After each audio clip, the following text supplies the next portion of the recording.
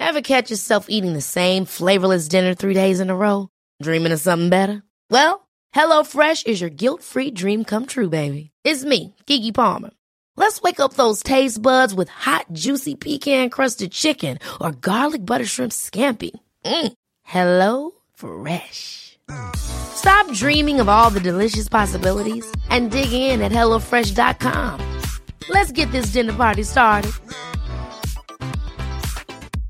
I'm Sandra, and I'm just the professional your small business was looking for. But you didn't hire me because you didn't use LinkedIn Jobs. LinkedIn has professionals you can't find anywhere else, including those who aren't actively looking for a new job, but might be open to the perfect role, like me.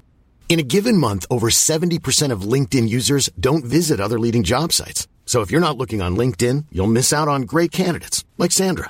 Start hiring professionals like a professional. Post your free job on linkedin.com/spoken today. Wow. Nice. Yeah. What you're hearing are the sounds of people everywhere putting on Bombas socks, underwear, and T-shirts made from absurdly soft materials that feel like plush clouds. Yeah, that plush. And the best part? For every item you purchase, Bombas donates another to someone facing homelessness. Bombas. Big comfort for everyone. Go to bombas.com/ACAST and use code ACAST for 20% off your first purchase. That's bombas.com/ACAST. Code ACAST.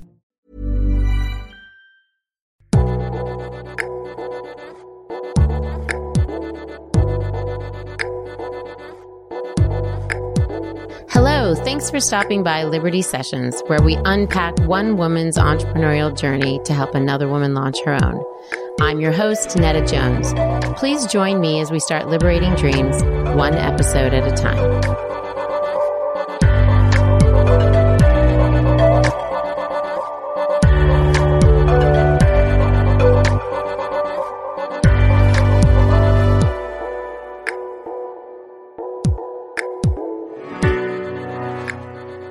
So my name is Netta Jones. I'm the founder of Liberty. However you got here, we're glad that you're here. Thank you so much for coming. We want to hear from these women who are doing 4 completely different things in completely different ways, and we hope you can identify with them in one or more ways. So I'm going to let them each introduce themselves and tell you a little bit about what they do. Celeste, can you start? My name is Celeste Liversidge. I'm an attorney, and I'm the founder of 2 law firms, one called Adoption Law Group, the other is called True Adopt, and then we have recently, or just about, almost to the finish line of launching an app and another website that's adoption related. And our office is in Pasadena. And we'll get to those 2 things in a bit. Hi, I'm Sarah Doubledam. I'm the CEO and editor-in-chief of Darling Magazine, which has recently been changed to Darling Media because we've launched a bunch of different other platforms. So we do a print magazine, we have a blog, we have social media events, and now video. So we're a 5-tier media company. Just 5? Just 5. And she'll tell you what those 5 are product later. Yeah. Why not 6?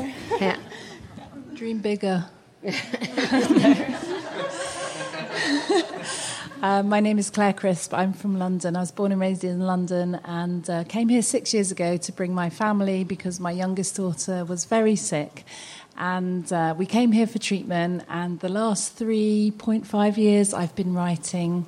My background is as a clinician, as a physical therapist. I was an educator also for 10 years. And now I'm a writer and an activist and advocate for women like me, with children like my daughter Matilda. It's nice to be here. Thank you. And I'm Sarah Magadoff. I own and run a graphic design and branding studio called Canopy. So I help up-and-coming brands connect with their audiences through powerful storytelling and design, to put it simply. Quite an elevator pitch. Wow, I'm impressed. It's been rehearsed, and it actually didn't come out the way it was written, and I was like, I'm just going. I'm talking. We don't know I said that. the wrong we words. don't know it's that. fine. No, that's awesome. So can you tell all of us, because it's nice to have some perspective on where each of you started. Some of you are doing the thing that you set out to do. Others of you aren't. You've switched things up at some point. So we'll start with you, Sarah. Okay. So my background is in architectural design. I wanted to be an architect from, let's say, 4 years old. So that was a dream for me. Set out, did that, got my education, got a really amazing entry-level design job in downtown LA, for a firm who was designing high-rise mixed-use buildings in Southeast Asia, like the dream job. And then one day I had my quarter-life crisis, as I think many of us have had, I hope. Not the other one. And I realized I loved designing and I loved the architecture. I did not love the way that the work was done. Early mornings, late nights, I was newly married. And I needed something different. I needed something with freedom and flexibility and something that allowed me to design, but do it on my own terms. So I had a creative renaissance, I guess. I wrote short stories, actually, for Darling. I read a couple. So good. Really good. What else did I do? I baked a lot. Writing baked. And then one day I happened upon a friend who was starting a new line of jewelry, and she was in over her head. And I was like, I can make a logo for you and design a website. What do you need? And so I kind of was like, give me 2 weeks. I'll have everything ready for you. Came back to her, and she just started crying. And I was like, I think I'm onto something. This really worked and felt really good. So she referred me to another friend who referred me to another friend, and 4 months later I had back-to-back clients. And I looked at my husband, David, who's sitting in the third row, and I said, babe, I think I have a graphic design business. And he was like, I totally think you do too. So that's where I landed. I got to design. And I still do get to create my own flexible schedule. I get to work during my peak hours when I want to, have coffee with a friend in the middle of the day, and then go back to work and finish out the day and go on vacations whenever I want to. Bring my work with me if need be. So, and Sarah, we'll get back to you on that because Sarah has something that she started really on social media, but it's sort of taking hold. But it's a slow entrepreneur kind of movement. We'll get back to what that actually means and how you can apply that and the difficult parts of applying that. Okay, Claire. What's the question? So what did you do before? You hit on it just a bit about being a clinician and an educator. So I was born and raised in London, and the working class ethic back then, a million years ago, was that if you go to college, it needs to be something that's going to get you a job. And I wanted to do English and I wanted to write, but kind of put that to one side. And I also loved medicine, so I trained at St Thomas's Hospital, opposite the Houses of Parliament. There's a hospital that was founded by Florence Nightingale, so... and then I went on to do 10 years in medicine as a physical therapist and had my own business. So I think there was also a little bit of an entrepreneurial spirit back then. And then I had 3 children, and I was traveling a lot because my husband was trying to become an academic. And for those of you out there who think that might be a good idea, you just need to buckle up for 10 years of moving. So as I'm not going to go into it, but by the time we'd been married 17 years, I had moved 19 times. Jeez. I got really good at packing. Wow. So that was kind of fun. We kind of took our kids with us, and that sort of led to me becoming a home educator, which was... For all the reasons that we were basically travelling for that period of time. So I had my kids at home for 10 years, which was wonderful, until my youngest at the age of 3 became sick, and then everything stopped. And interestingly, what came of that, I mean, I'm sort of on the other side now, but 6 years ago, we came here. She's had narcolepsy for 7 years, and during that time, I've become a full-time carer. And the last few years, I knew I had a book in me. There was probably something casting all the way back to when I was at St Thomas's, and it sort of came alive. And I have just finished a book, so I'm now an author. Yeah. Thanks for that. So good. Sarah. Do you want me to talk about what I did before or the whole story of Darling? I actually, the whole story is really meaningful, if you could tell that. Sure. I wish I had an English accent, but I will just talk normally. So I started Darling, or I was an art major in college, And then out of college, I didn't know what to do with an art major. I was working at a restaurant, living with 5 girls in a house, sharing a bed with my best friend, sharing a closet with her, sharing makeup with her. And we were both working at Pasta Pomodoro down the street, being like, what are we going to do with our lives? But the whole time that I was in college, the reason I got an art degree was to work in media, and I really wanted to bring just a lighter, more beautiful, more life-giving feel to especially women's media and the way that women are portrayed in media. I don't know where that passion came from. It was just kind of always within me. Like even in high school, I cared about that. And so that's the reason that I pursued that. And then after college, I also got an internship at Sony Pictures to kind of go towards that. So I thought maybe I'll be an art director or a creative director or something, and ended up not really liking that. Then I didn't have any money, so I kind of fell into doing a lot of freelance stuff, writing. I did acting, modeling for 3 or 4 years. At that time, really fell into just being more and more lost, fell into a super deep depression for 2 years, severe anxiety, still lost, didn't know what to do, just had this like burden. I really want to do something really meaningful, but I felt super powerless. And so really took probably like an entire year to work out of that with counselors, kind of figure out why I was in that place, just figured out that I was just a person that felt really deeply, like things of the world and things that made me sad, and realizing how to live in that place of not black and white, but gray, and realizing that you can change things, but not everything's always going to be perfect, but you should like do your best to contribute to the world.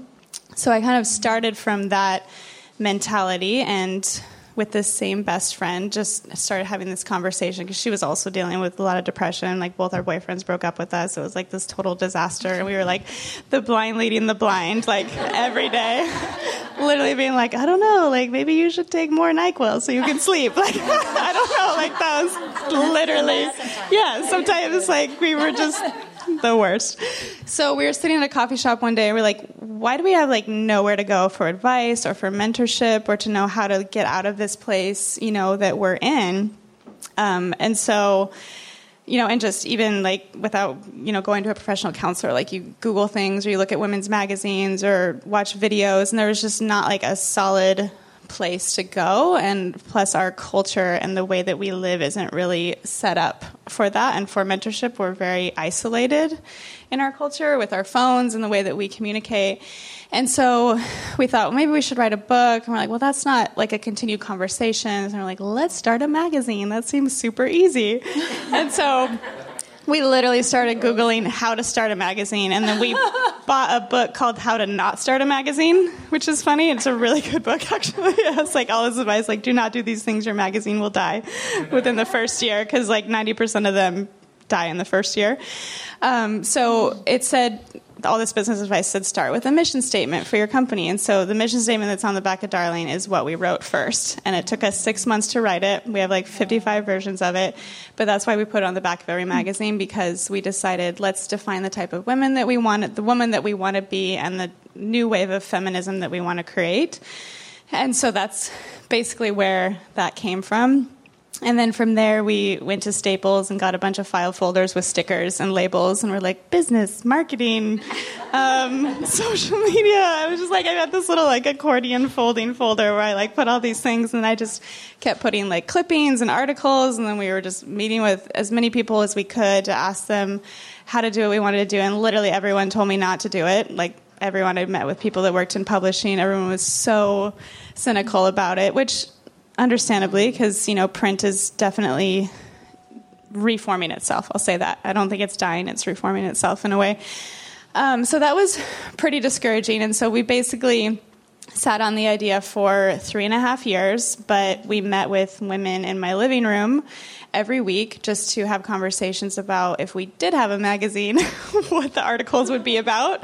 And we all wrote a bunch of stuff. So we had all these files, all these things that we were just having on our computer, and all these rich conversations about what it would be, but we didn't really know how to launch it. And then it was actually my boyfriend, now husband, who helped me launch our website. And I was like, I don't want to launch a website. I want to make a print magazine. And he said, well, we live in a digital age, so you need some sort of digital something for people to go to like see what your print product is about. So I was like, fine, okay, we'll launch a website first. And I really didn't want to do it.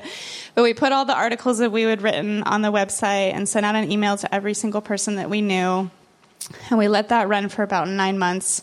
And then we decided that we wanted to do the print magazine, and we had no money whatsoever. So we put the idea on Kickstarter, and within 3 days, Kickstarter ended up featuring it on their homepage. And they said, this is the freshest thing we've ever seen for women. You should support this. And they wrote about us on their blog. And we were like, oh my gosh, this is crazy, because we went over our goal in like 4 days, which was only $15,000.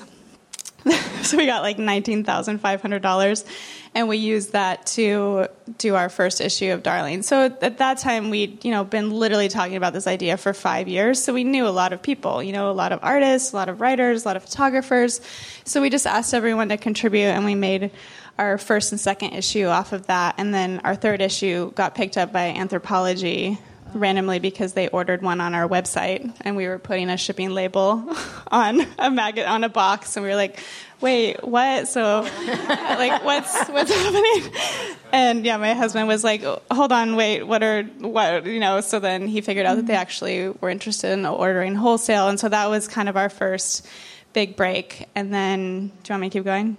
Or no, I'm going to come back to you in a second. That's like the thing. No, I appreciate that, and I think more important that you guys appreciate that, because sometimes we don't know. Many of you have seen Darling, and you're like, how did she get here? It looks so easy, and it wasn't. And 5 years, talking about 5 years before she got to this point where she just ended, that's a long time and a lot of hard work. So I think that's a really important piece of that story. So thanks.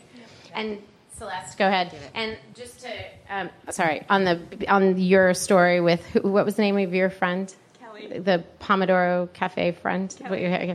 So what are we doing? That's not Kelly. That's Celeste. But she was my Pomodoro friend. So we lived in the same room. We couldn't dress out of the same closet because look at her and look at me. But I remember after she had her first baby, she was like, oh, I have all these maternity clothes for you. And she gave me a pair of, I'm sorry, they were probably like juicy pants. I don't know what they were. And she held them up, and I was like, what are these? Like, what am I supposed to do with these? They're culottes. I can't wear these. Oh, that's funny. So since you opened the door, I'll walk down memory lane. So the first time Netta had a date with her beautiful, wonderful husband, Brian, she was visiting California, and I was like, okay, you can borrow something. It's going to be awesome. And so I was like, I have these great black pants, and okay, good, put them on. And they were literally like, knickers are over. So they were over. Readjust that.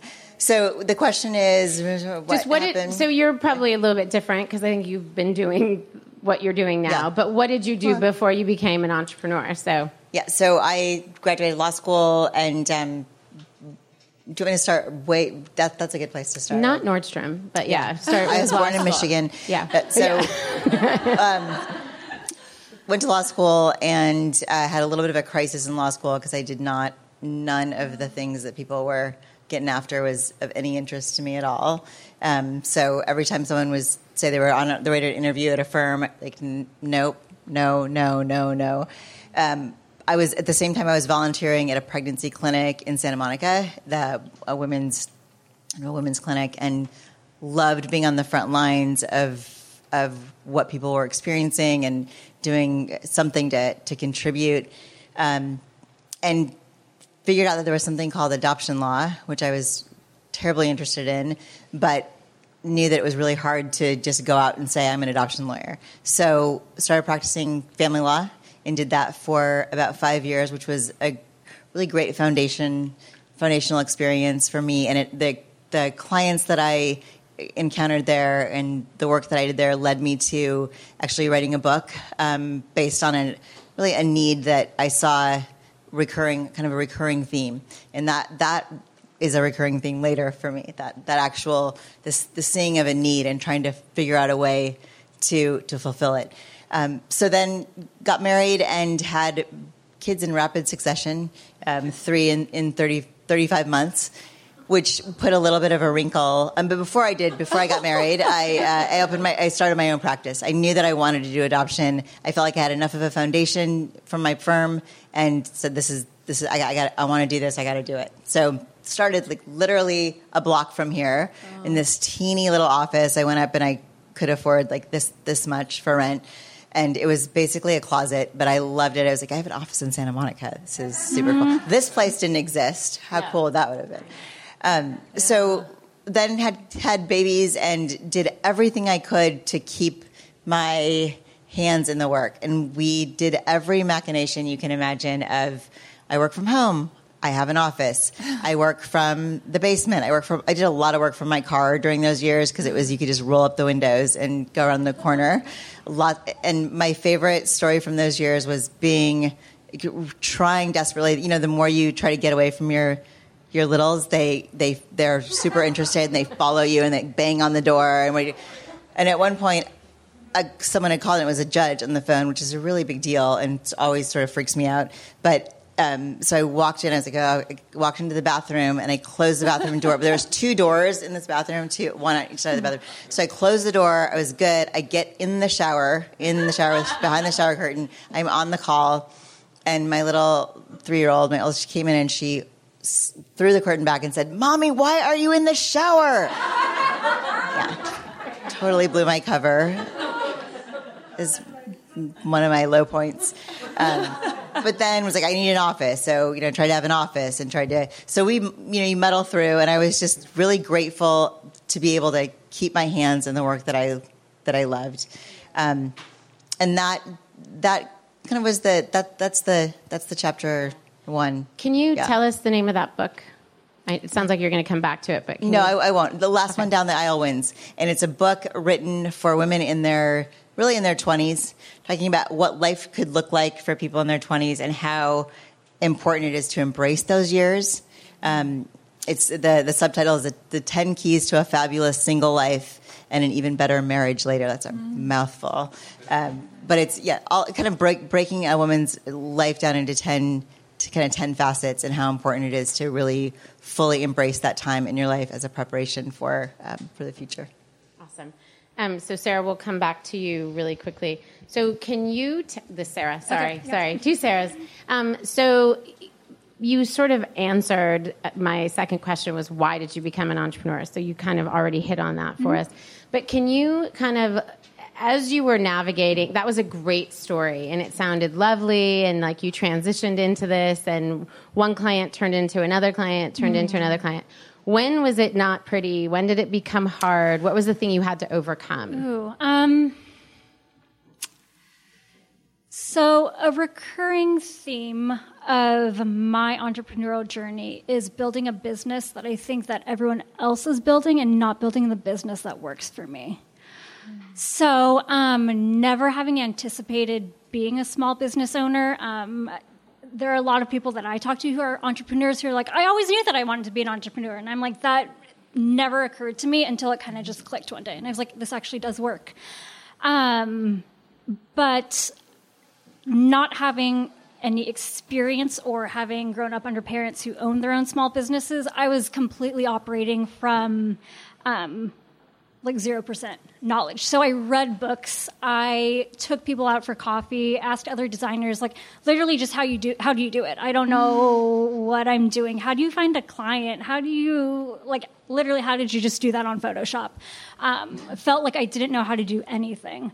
So I just looked at everyone else and I was like, I'm just going to copy what they're doing. And then 2 years into my business, so let's just say at the end of last year, I was just sitting in my office one day and I was like, why do I feel stressed every single day? Why do I feel like crying so often? I feel like I'm just in the exact same position that I was in back at my architecture firm when I was like, I love designing and I love the work that I'm doing, but why does it feel like such a burden? And so I kind of just at the beginning of this year put the Etch-a-Sketch on everything. I closed my eyes and I was like, well, what does my ideal day look like? How many hours am I working? How many hours am I playing? And how many hours am I doing house chores? And I answer that for myself 5 hours a day max. That's my threshold. That's how much I can be creative each day before I kind of am like just staring at the screen and creating really crappy work. And so 5 hours a day, 25 hours. Literally, that was intentional. You were like keeping a food diary or whatever. Like you were really marking it out. Here, I know, like I'm fairly aware that I get into the office around 10 a.m. and then I get hungry around noon or 1. So then I make lunch and go for a run, and then I finish up the rest of the like emailing and accounting and like whatever stuff doesn't utilize my brain. I do in the afternoon because that's not my creative hours. And how long have you been tending to that schedule? For 5 months. And I'm happier than I've ever been ever in my career, both like my educational journey and was that what birthed this slow entrepreneur Absolutely. sort of movement? So can you define that what do you mean when you say that? Really simple. So the overarching idea is we work to live, we don't live to work. So my question to my audience is, what does that look like for you? I know that there are people in this audience who I've sat down to coffee with who are like, I can literally wake up at 5 a.m., start emailing, and then go to bed at 2 a.m. And I'm like happy, just going from thing to thing to thing every single day. And I'm like, wow, can I get a little bit of that? Everyone looks different, and everyone's journey and the way in which they create or produce looks vastly different. So while I might only have a 5-hour threshold every single day, that might be different for someone else. But I think that we could all do ourselves a great service to check in with our work-life balance, if that's even achievable, whatever that means, and figure out, is there a way, what am I not meeting for myself? Do I always complain about not going to the gym? Do I always complain about not having enough time for myself? Is there a way to curb back on the amount of time you spend working and put that energy toward something else in a way that brings more happiness and joy to your life? So that, to me, is the final result. Is, are you happy? Are you experiencing joy? Are you happy? So it's less prescribed, like this Absolutely. is what everyone should do to live this awesome life, and more identifying what works for you, Totally. and maybe perhaps blocking based on that, and leaving a certain amount of time for all these things. I like starting with the question, what does your ideal day look like? It's a good question. And I do it with clients, and it's always shocking. They'll answer that question, and then the next question is that they tell me what they want to do. And I'm like, well, these two things actually don't match. So we're going to have to start from a different point. Okay, Claire, when did you... So we've fast-forwarded. They don't know your story and why you wrote the book. So quickly tell us, you're in the States, but this time you landed in the States not because of your husband and his academic search for a place to land, but you did so because of your daughter. Can you just back up really quickly and tell us that story? I said earlier that in 2010 my daughter became sick, and I'm a bit of a fast study, so I figured out very quickly that treatment wasn't available for her. I understood that her condition, narcolepsy, wasn't curable, but I also understood it was treatable, and that the difference between being untreated and treated was worlds apart. So in July of 2011, we landed here. We'd sold our house in Bristol, found a doctor at Stanford who was the world's leading expert in narcolepsy, and who was someone who had the kind of clinical confidence to take on the youngest person in the world. So we landed in 2011, and moving halfway across the world and saying goodbye to our families wasn't in our master plan at all. So it was a huge challenge. It wasn't like going for we'd done a year previously in Princeton, which was wonderful, and another year at Notre Dame, which was these wonderful study leaves. This was forever. This was the stakes were very high, and we sold everything we had to kind of just even get here. So that was in July 2011. So we've been here 6 years. And just so happens that today Claire's podcast is live. So you can, after this, listen to the whole story. But just so we can get everybody on the same page. So you guys land here. You're going through, I mean, it's hard to be a mother of 3, period. But you were in a situation where your care for Matilda was literally 24 hours. Yeah. You were waking up every 2 hours. So for those of you who've had an infant and you're like, when will this be over? There was no when will this be over. This was the new normal for Claire. So talk to us a little bit about that and how that shifted everything for your older 2 kids. Yeah. So I think Ned has touched on something that's really deeply challenging, and that is sleep deprivation. And my daughter, when you have narcolepsy, you lose your sleep center and your ability to regulate normal sleep. So I had a 3-year-old who not only couldn't sleep, her sleep was replaced with hallucinations, and she was in pain. She was in so much pain, she would beg me at that age to cut off her legs. So I watched her do that for several years before we got help. And sleep deprivation messes with your head. So the challenge for me was to do my best in finding her help and care, but also try and manage just beyond being exhausted, because the only way to care for her pre-treatment was to hold her. So this had an impact on everyone, of course, because I wasn't the same person anymore. I stopped being able to function pretty much at home in the day. I wasn't able to educate my older 2. They spent at least a year by her bedside in hospital, in and out, and I just thought, well, this is an education, but really my heart was breaking. So the impact, and what I try and say in my book, is that the impact of a chronic illness, when your life and for those that you love and you care for, when you realize that is never going to be the same, everything changes. And how then do you find joy? How, like when you sign, when I got married to my husband and had these 3 wonderful children and started as a professional, I was signing up for something, but when everything changes and is clearly never going to be the same, how do you make that work? And how do you make it work well? So you've kind of got me in a good point, because the last 7 years have not looked very pretty, and I probably couldn't have sat here without crying. But having finished the book and being 7 years in, and Matilda's doing pretty well on treatment, I think it's really important for me to communicate to people that despite these huge challenges, when your life is rerouted and you really don't know what to do with that, because we all know someone, right, with who's had cancer or had a stroke or struggles with diabetes or lost their leg, like you were telling me with your cousin. These things, I'm not talking about something that's that unusual, but how do we do that well for ourselves, genuinely, and for those that we love? And so you've caught me really at the end of a long 7 years. Well, we're glad we caught you. And just again, so you're an author, and many of you here might be wondering, what does that have to do with entrepreneurship?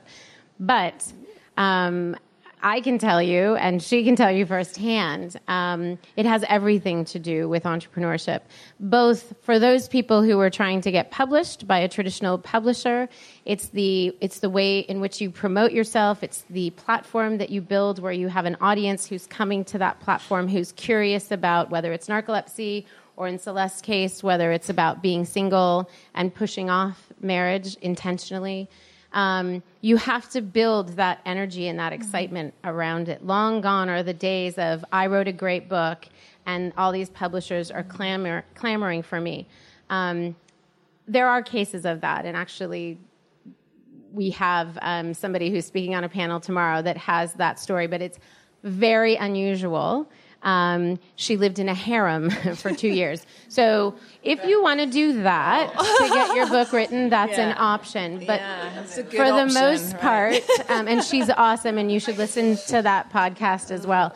But So can you answer for us, what was entrepreneurial about this? And please share that you self-published. Yeah, that was the moment, really, because I knew I had a story, and I felt fairly confident that I could communicate that story and reach people.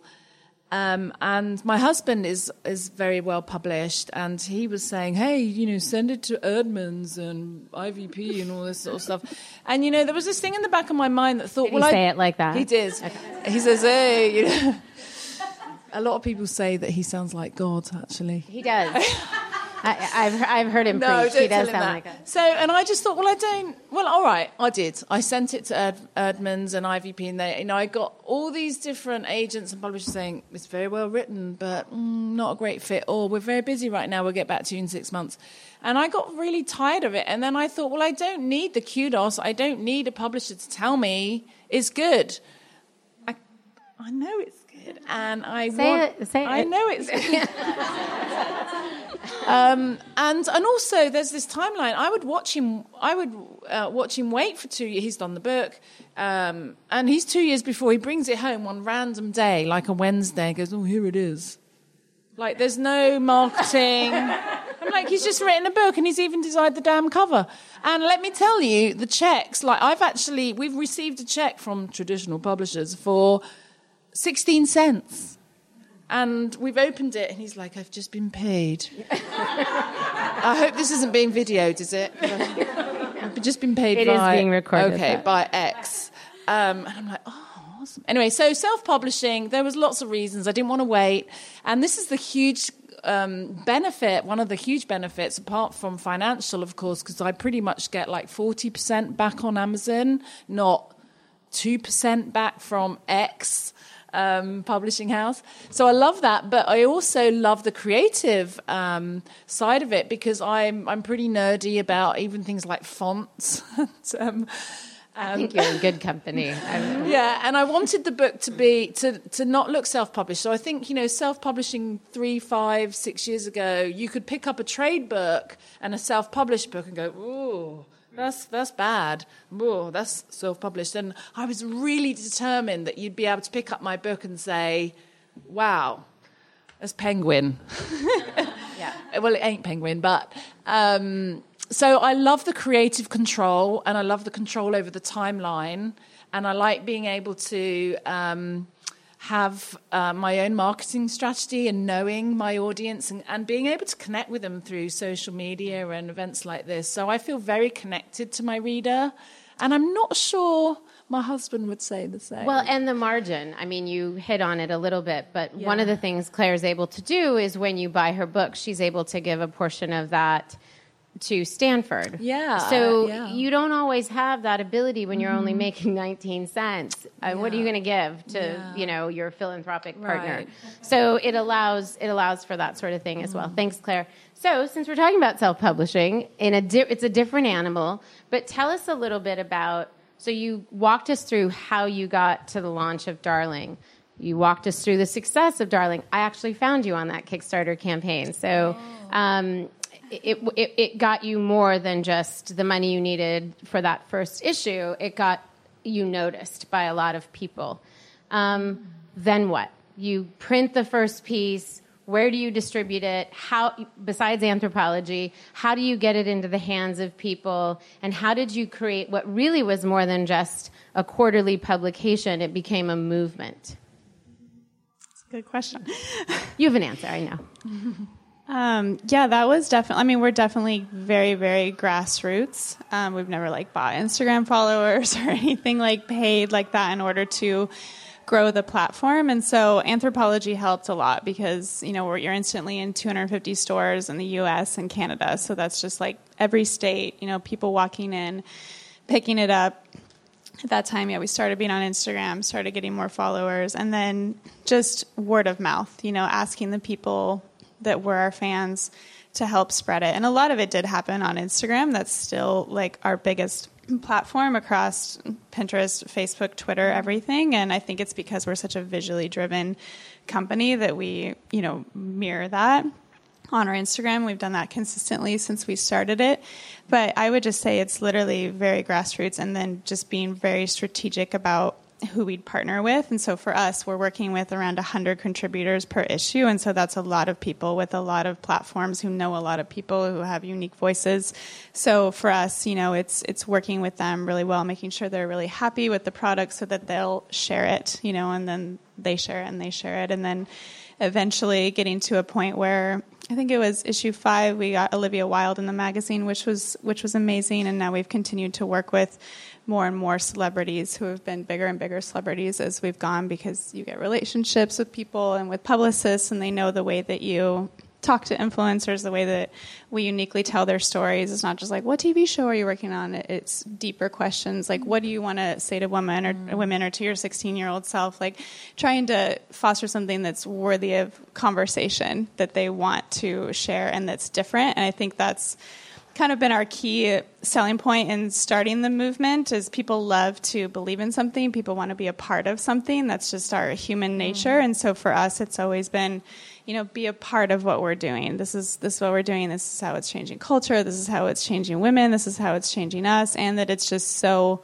positive. Like, we're the only magazine that doesn't Photoshop women, like their skin or bodies. We use all different sizes of models and use every single ethnicity in every issue. It's a goal. Even though we're not perfect at it, like, at least we're trying. And of course, people love to criticize that, but we're like, well, at least we're trying to do it, every single time. Who has those people? Like, we need to stop them from all day procreating. long. Yeah, like, just who all day are long. they? Yeah. Yeah. So for us, it's just been, how do you create what I think it's Tom Peters, he calls brands a love mark, which is a brand that people actually fall in love with. And how do you create that where it's not just a stale brand, but it has heart behind it? And so for us, Darling has a voice. We personify her through 8 personas in the magazine, like the achiever, the intellectual, the hostess, the stylist, the explorer, the dreamer, so that it's like you feel like, this is me. I can find myself here, and when we talk about Darling, we say, like, Darling is the voice of a friend. And so people feel so connected to it, and that's the point, because we want people to feel loved by our brand, and like it's actually like a person talking to them versus just like a physical product. And so that's kind of how we've grown the movement. It's really about visuals and about language and about loving our audience. When did you introduce the centerfold that said "we don't" or "untouched"? I'm sorry if I'm butchering it. What is it? It says It's a full spread in the magazine. It says none of the women in this magazine have been retouched, so people can open it and take social media photos with it.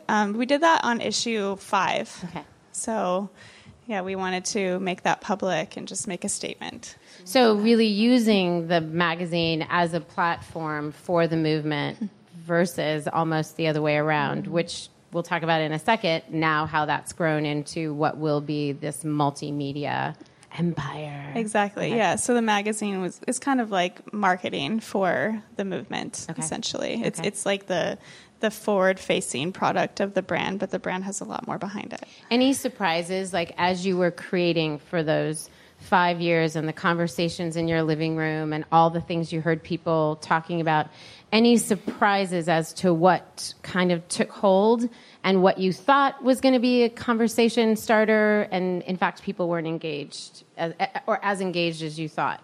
Both. Yeah, I feel like people have really, really resonated with the mission statement. I wasn't sure what people would think of that or if they would criticize it. We've had some criticism, people saying, well, isn't this just another laundry list of things that you're telling women to be?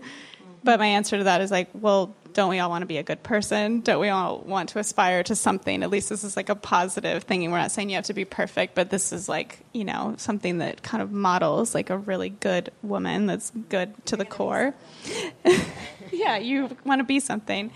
So that's kind of been the only thing that I was really surprised. I was like, oh, I never intended it for it to come across like that. But I would say just the topics that people want to hear about. Essentially, it's anxiety, depression, abuse, loneliness, really sad things, honestly. And people are really hurting when you really ask them, like, how are you really? How are you really doing? And so when we ask for feedback, that's always surprising to me that women aren't as happy as I sometimes think they are, actually. So, but it's interesting. Even our readers. I'm sure there's data that will support this as you go through, that once it's shared, once they know other people are having that alone, that knowing somebody else who exists with whatever that is changes the game for them. Yeah, like the emails we get are so incredible. Like one I got once, this girl said, I've never felt like I was worth a second look in my life until I read Darling Magazine. And you're like, oh my gosh. So we get things like that where it's literally like changes their perspective about how they think. And so that's super, super encouraging to us that are creating the editorial content. That's awesome. Thanks, Sarah. So Celeste, I'm going to hop on. So you're an adoption attorney. You're taking calls from judges in the shower. Now, and you're representing, just for those of us that aren't clear on the adoption process, you're representing both the adoptive parent and the birth mother. Just depends on who hired you, or? Yeah, it just depends on the way that the case is structured, but never at the same time. But worked a lot with adoptive parents, always, and without getting too into the minutia of how the legal structure of adoption. But just working with people that are wanting to adopt. Sometimes working with the birth mother who is wanting to find an adoptive family and make an adoption placement for her unborn baby. Okay, so you're working with both. And then you take a step back at some point, or you're laying up at 2 a.m. and you're saying, there's other stuff missing. There's other stuff in this process or in this adoption landscape. And you come up with 3 other businesses. Tell us what's dangerous, those middle of the night conversations. Tell us about those and how they function together, because they're all the outgrowth of you being an adoption attorney and going to lots of conferences and hearing from lots of adoptive parents, birth mothers, and other attorneys. Tell us how those 3 things are distinct from one another and how they came from your experience. So typically when I would meet new people and they would ask me what I did and I would say, I'm an adoption lawyer, the response I always got was, oh my gosh, that's so awesome. It must be so happy. And other attorneys were like, oh, that's happy law. I want to do that. I'm doing something really boring. And I received that. I was like, yeah, absolutely. And I just went with that for lots of years. And we really did our best to care for the birth mothers that we were working with that were in crisis and that were walking through a really difficult time. But my world at that point I really was not comfortable living in the gray. I really, really liked things black and white. And there was just a growing unease that started occurring internally. And it caused me to kind of step back. And I thought, there's a lot of things in the adoption industry that are really problematic. And it's not happy. It's not happy. It's grief and loss and sadness for everyone involved. And there was a lot of things going on in the industry that troubled me on a really, really deep level. So at some point I thought, you know what, I'm going to pull back from my practice, and I knew I just couldn't continue going about doing adoptions the way things were being done. And I would try to have conversations with people at conferences, people that I really respected who are amazing lawyers and I think were leaders in the field, and couldn't really find my people. Like I would say, is this going on for you? Is this, how do you feel about this? Can you believe that this happened? And I would get a lot of crickets, a lot of this. And I realized that I couldn't connect with people that I felt like were sharing this concern. So I really just pulled back and I put my mom hat on and I just kind of delved into that for full steam for a while. And sometimes I would put my suit on and I would go to court and felt like I was sort of pretending being a professional. But it was a really tumultuous time internally for me because I felt like, okay, I'm not getting any younger, and what are you going to do? Like, what are you going to do? This is your opportunity.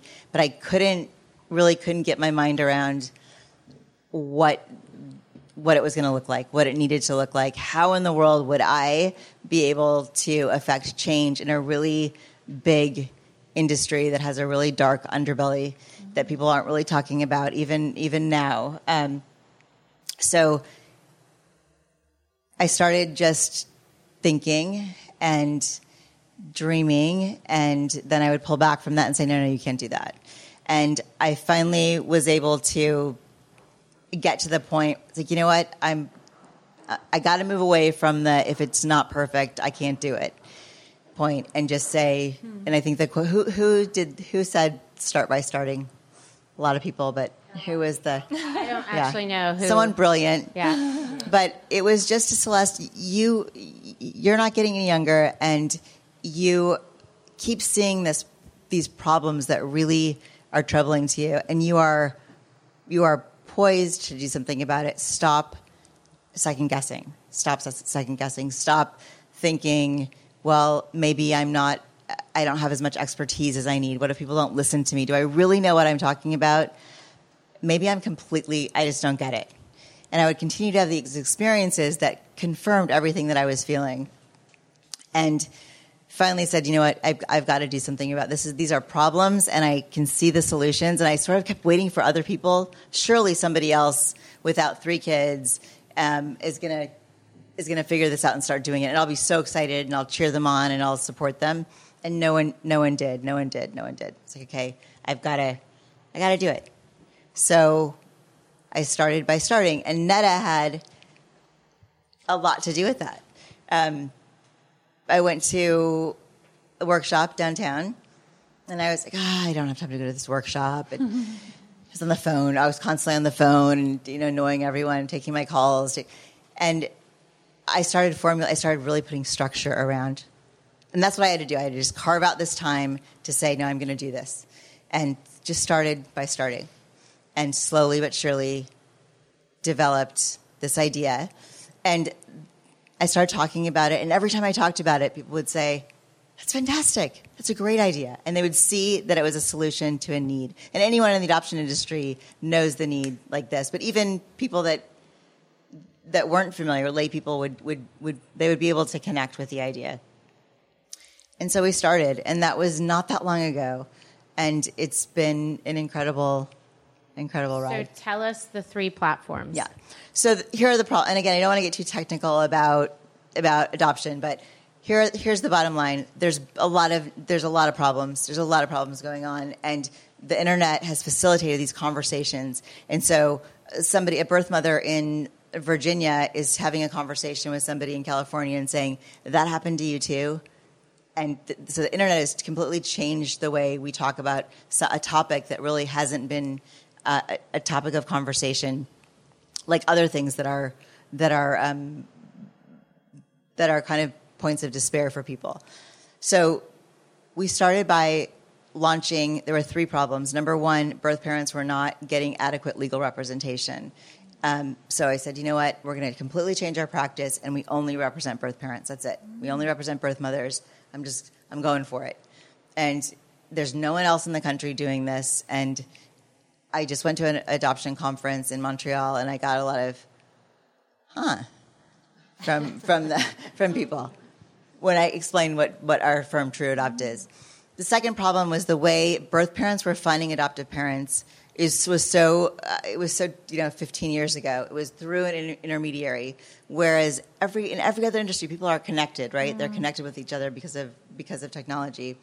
But there's these intermediaries that are in control of the process, and there's a huge just financial incentive, and there's a lot of things that I think are bordering on human trafficking. And so that has been something that has just eaten away at me. And so we created this app for people to find each other. And I used to say that it was the Tinder of adoption until someone said, no. So I don't... Is this being recorded? Yes. Okay. So it's not the Tinder of adoption, but it is a great platform. Maybe like the eHarmony. Right, exactly. A little safer. Or just a platform where adoptive parents and birth parents can connect. Wow. So it's a way that catapults that is going to catapult the adoption industry into this era and taking advantage of what's available to us. But it also, we were able to insert our values into the process so that whoever matches with the birth mother has to be working with an adoption professional that promises and signs an agreement that person will be separately represented by legal counsel. that they don't charge unreasonable fees. So we're creating this platform that if you want to be a part of it, you have to raise the standard. You have to raise the bar. And then the third thing, so that was problem one, was the finding each other. Problem two is the representation, and really quality representation for a group of people that is very disenfranchised. And then the last one was, you talk a lot about, adoption now. 90% of cases, there's an ongoing relationship between the adoptive parents and the birth parents.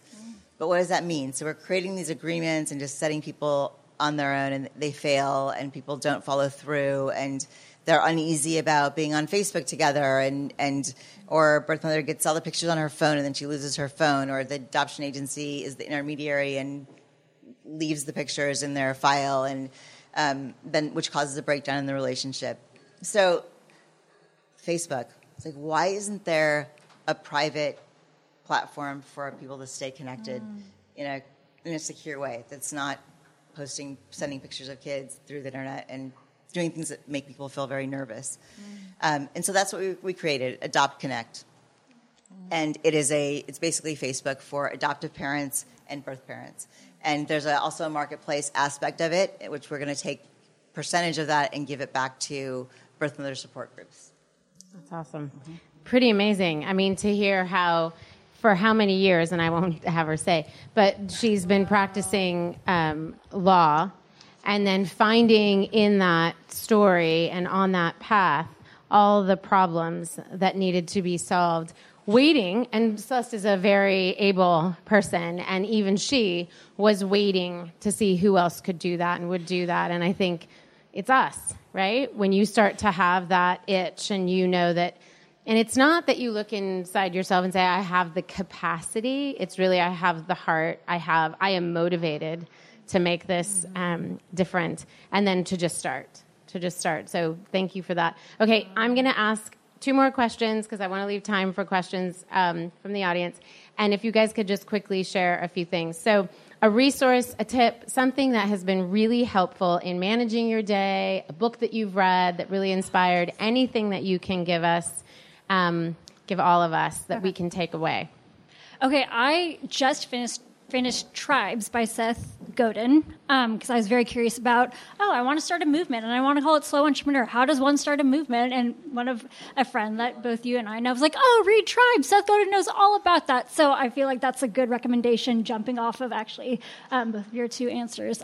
Tribes by Seth Godin. If you ever have an idea and you're like, I think someone else should start this, but you're the one with all the passion for it, absolutely. It's such a quick read, 100 pages. A book and a resource. An app, if you have any kind of resource that you use, and if you don't, we can come back. I'm analog, so maybe I'll... You're analog. Yeah. My husband loves that. Okay, he's analog too. Claire. I just started... Besides your book. Yeah, I just started Hal Elrod's The Miracle Morning, which is the absolute ultimate challenge for me because he advocates that your entire day, your entire life is basically determined by how you spend the first hour. And so you need to get up early and it's called savers like silence, affirmation, visualization, exercise, reading and scribing. So that's been pretty tough for me, but I love the meditation. It's something that I'm just not, naturally very calm. So I've appreciated reading that. And then there's apps for everything. So I use Simple Habit, which is 5 minutes of meditation each morning. And even now my mind still wanders and I have to bring it back. But if I can stick with it, getting up at 5, even on probably 3.5 broken hours, 4 hours broken sleep, I reckon you can too. That's awesome. So I'm not going to let you just pick your own. I'm going to ask you something specific. So Darling right now is in the middle of kind of round 2 of really expanding to different mediums and there's kind of a financial vehicle right now in place. Can you tell us a little bit about what you guys are doing in terms of growing, creating the money so that you can grow? Because it's different from Kickstarter. So, sure. There's a couple new platforms that do a certain type of crowdfunding that's called equity crowdfunding, where people can go to the site and they can actually buy shares in your company. And that is what we are doing to launch Darling Studios. So we have some projects already going. Different ways we fund the video stuff is by working with brands. So we're working on a couple projects that are funded by brands. So that's where the money's coming from. But to start our internal original projects, which is a slate of 20 different TV shows that we have, a couple documentary ideas, we're trying to raise money. So we've used this platform, and it's pretty new. They've only done a handful of projects, but basically it's highly vetted by the SEC. It's very secure. It's 20 pages of information, and I'm actually not allowed to even talk about it because you can't even talk about it. You have to just direct people to the website.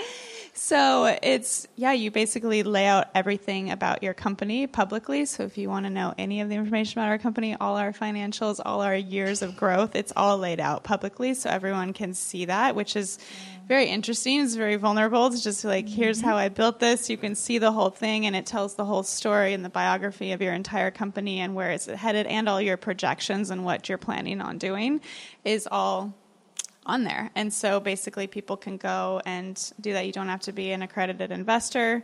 You have to do things like calculate your net worth. There are a couple of things that people are like, oh, I'm kind of hung up on this. This looks hard. But we're trying to convince people that no matter how young you are, no matter how much money you have, you can still be an investor and you can own, a piece of companies that you care about. And so that's just very much in line with our brand to do that this way, because we started on Kickstarter. We've built our brand around a brand of community and collaboration. And so to call on the people that are leading the movement with us felt very right to us. And so we're only 8 days in. We've raised $70,000 so far. So that's awesome. Going. We have a long way to go. I can't say the number, but you'll see. You can. I can say you can go on to Darling, and it will direct you to this, and you can look up all this information for yourself. So I think you maybe answered this, but I'm going to ask in case there was another reason. So yes, it was very vulnerable for you to list all of that information and to expose yourself in that way. But you also built this based on community and based on this enormous following that you had. So you wanted to invite those people into Darling in a more substantial way. Did you ever consider another financial vehicle? Why did you ultimately decide? Was it because you wanted to include the crowd, if you will? Right.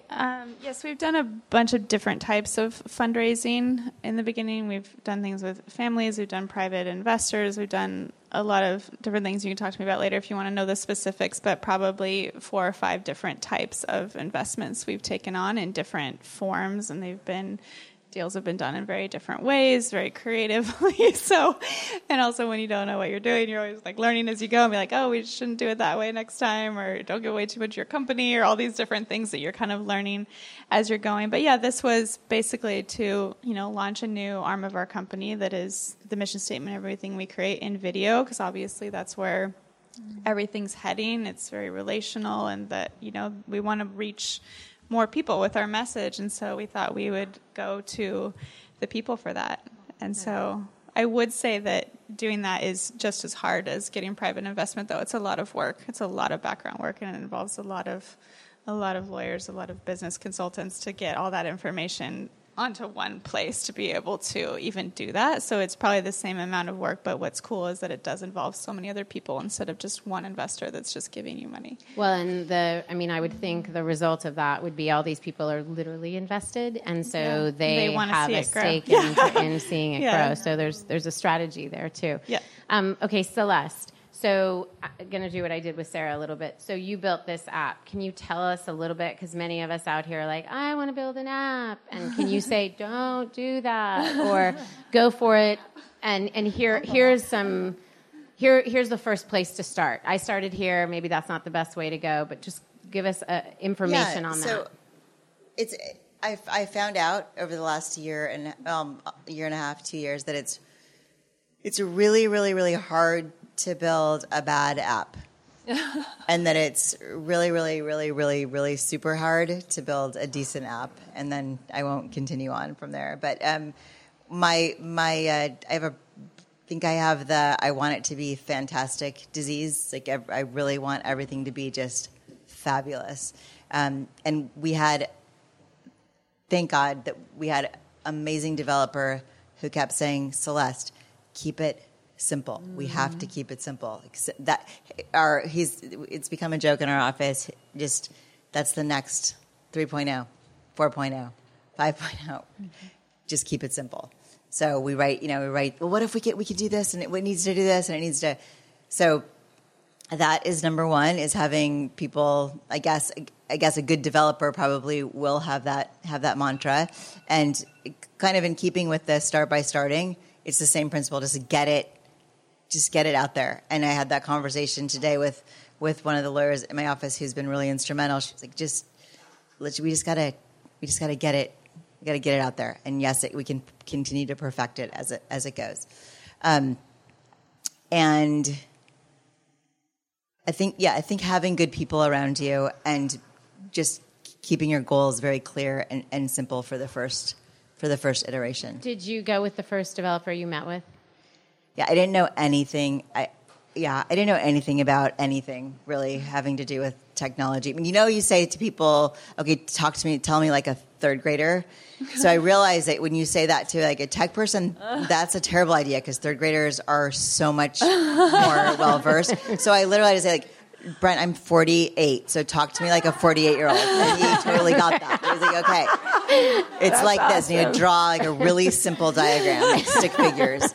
But that was, so yeah, not my bag, but he was so patient about that. And what was great, and this is sort of a luxury, but it's that he was connected with the kind of the spirit of adoption. He really, that was in his heart as well. And so I think that gave him an extra measure of patience with the 48-year-olds in the room. Yeah. That is, I am going to use that tip from now on because I've run into that tech problem a few times. Okay, so really quickly, last question before we take anything from the audience. Can you guys each tell us quickly, what does it mean for you to be liberated? I named the company Liberty because I really believed that through entrepreneurship, women could sort of answer their calling, find it, respond to it. And it's such a cool name. It sounds like a girl's name, too. It actually is Claire's daughter's name, is Liberty. So really quickly, what does it mean to you to be liberated, Sarah? If my work is bringing me joy, then I feel liberated. Ooh, nice and concise. You are all about the simplicity. Concise little, wow, Simplicity okay. rules. It's a slow entrepreneur thing. Yeah. Claire. Being free to be creative and have a certain amount of control, how you spend your time. Awesome. Thanks. Sarah? I would say for me, being liberated is being free of comparison, because when you're starting a company, you're always looking at, everyone asks you, well, who else is in your market? Who else is doing what you're doing? And you're always looking at them, and just literally staying in your own lane and not worrying about that is the key to being successful and building something that is unique. That's awesome. And all of us who have started a business or running a business understand that, how hard it is to not compare. And sometimes we do it in an effort to learn from others and to stay ahead of the curve, and sometimes we just end up depressed and with a martini. Yeah. So that's great. Celeste? Liberated. So I think of liberated, I think free from confinement, right? Mm-hmm. So free to be able to affect change, to be a change maker, and free from that's just the way it's done. Yeah. Oh, that's entrepreneurship. I love it. Thank you, ladies, so much. Pretty cool. They will be here for a few minutes afterwards to take your personal questions or to chat with them really quickly. But I'd love to take some questions from the audience. Who do we got? Anybody? Don't be shy. Yeah. For all of you, actually, who in your eyes, whether you know them or not, is a beacon of light and or mentor to you guys? You can give just a quick one word. Oh, sure. Actually, a woman who's on the panel tomorrow night is a designer. She does pretty much the same line of work that I do, but I have followed her from afar. I'm a fangirl, so I stalk her Instagram account, Twitter. Every time she updates her portfolio, I'm like, what is Jessica doing? So Jessica Kamengor is someone who I've looked to both for her aesthetic sensibility, but also the way in which she practices her work. She very much values drawing that work-life balance in a way that brings her rest for her personal life, but also allowing that rest to fuel her creative life. So. Jessica's also a fangirl of Sarah. It's kind of funny.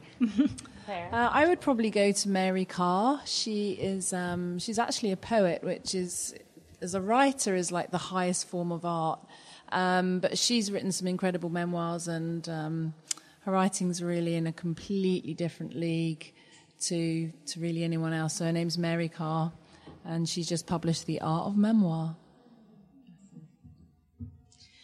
For me, I would say that my inspiration is honestly my staff. It's the people that I'm doing life with every day, and they are mentors to me as well. It sounds weird, but I think when you're working so hard alongside people, it's so amazing to see someone working just as passionately as you are towards the same thing, and you have that in common, and so it just keeps me going, and it's such an inspiration every day, and just laughing about it, having hard times about it, and just going through that together.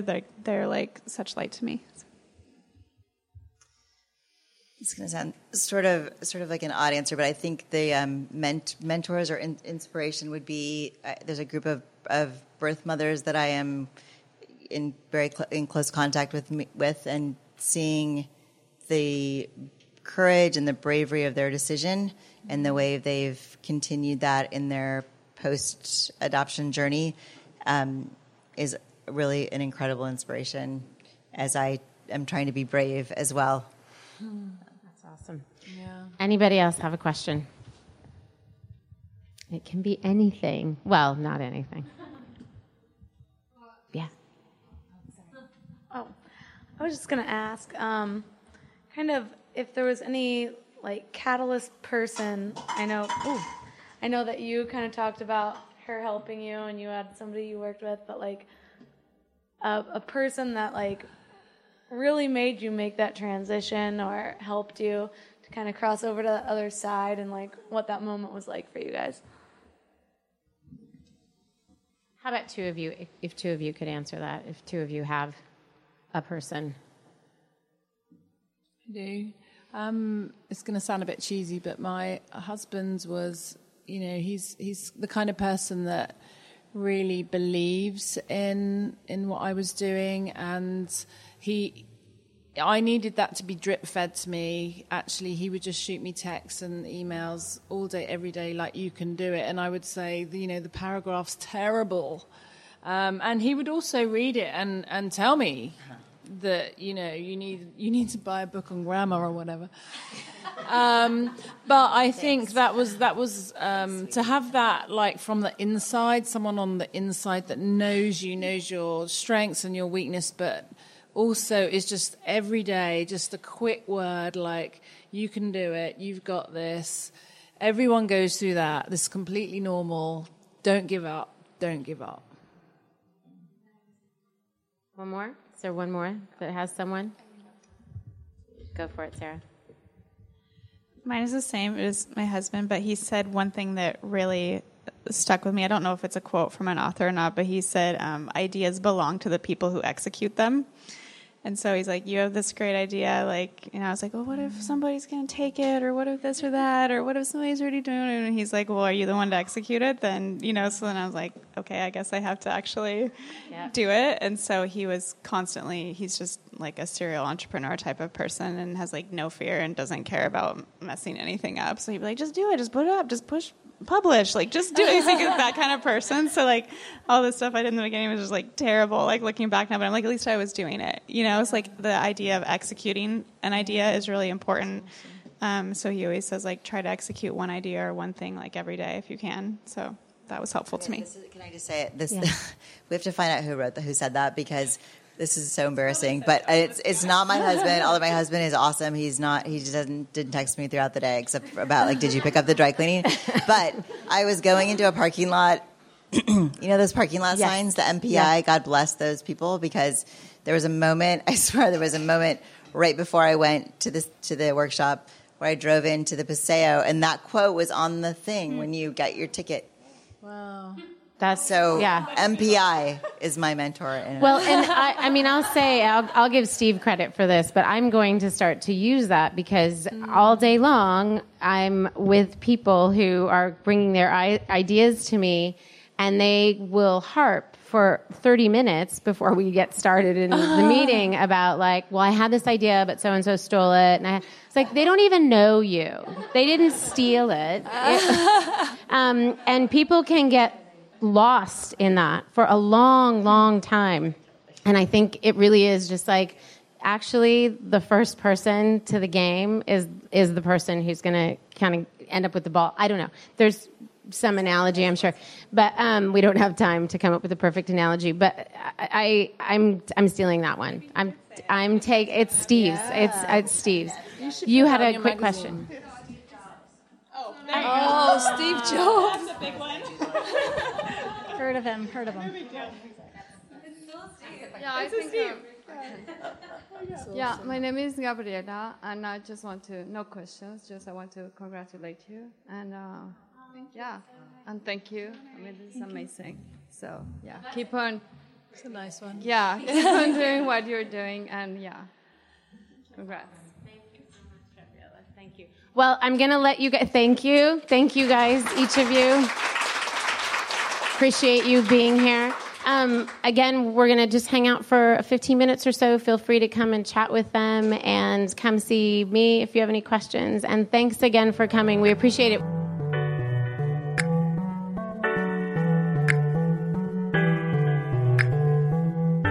Liberty Sessions is broadcast on all platforms: iTunes, SoundCloud, Google Play, and Stitcher. If you like what you've heard, please subscribe and leave a review in iTunes. You can also find us every day on Instagram, Twitter, and Facebook at Liberty for Her.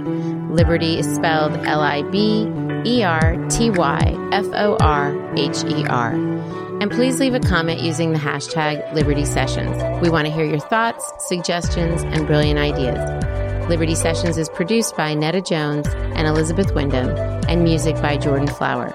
And just remember, there is life after the top knot, as evidenced here. See you next week.